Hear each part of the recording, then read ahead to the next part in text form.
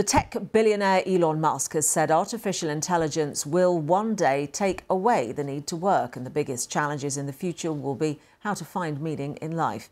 In a public event with Britain's Prime Minister Rishi Sunak, Mr Musk also warned of humanoid robots that might turn against us.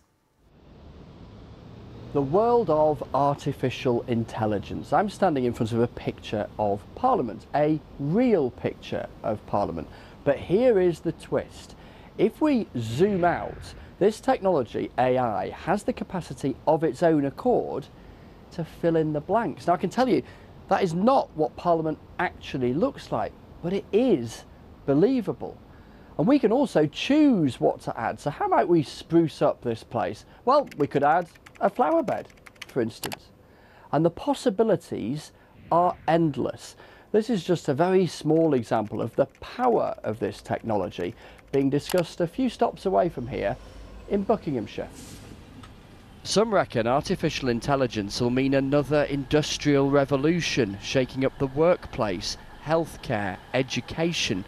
But the focus here at Bletchley Park, once the home of the World War II code breakers, is on the potentially massive risks AI poses to us all if computers can design new diseases or weapons.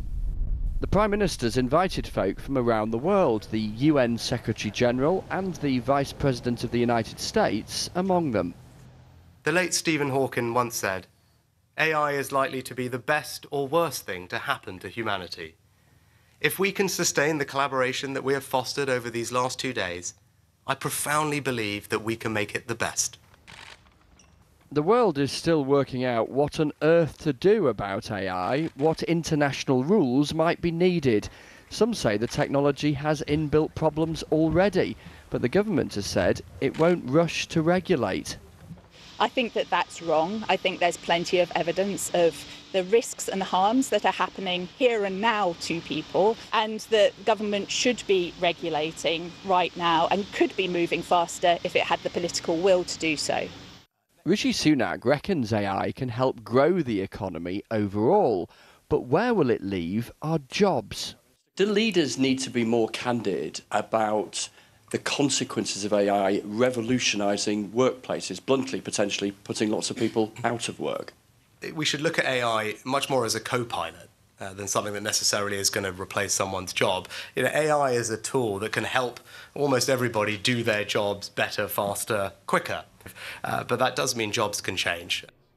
Technology has long been revolutionary. This next wave, AI, terrifies some, excites others. Chris Mason, BBC News at Bletchley Park. Well, let's then hear more about the conversation between Rishi Sunak and Elon Musk. The footage was provided by Downing Street. This is a flavour of what they said. There will come a point where no job is needed. You can have a job if you want to have a job for sort of personal satisfaction, but the AI will be able to do everything. So I don't know if that makes people comfortable or uncomfortable.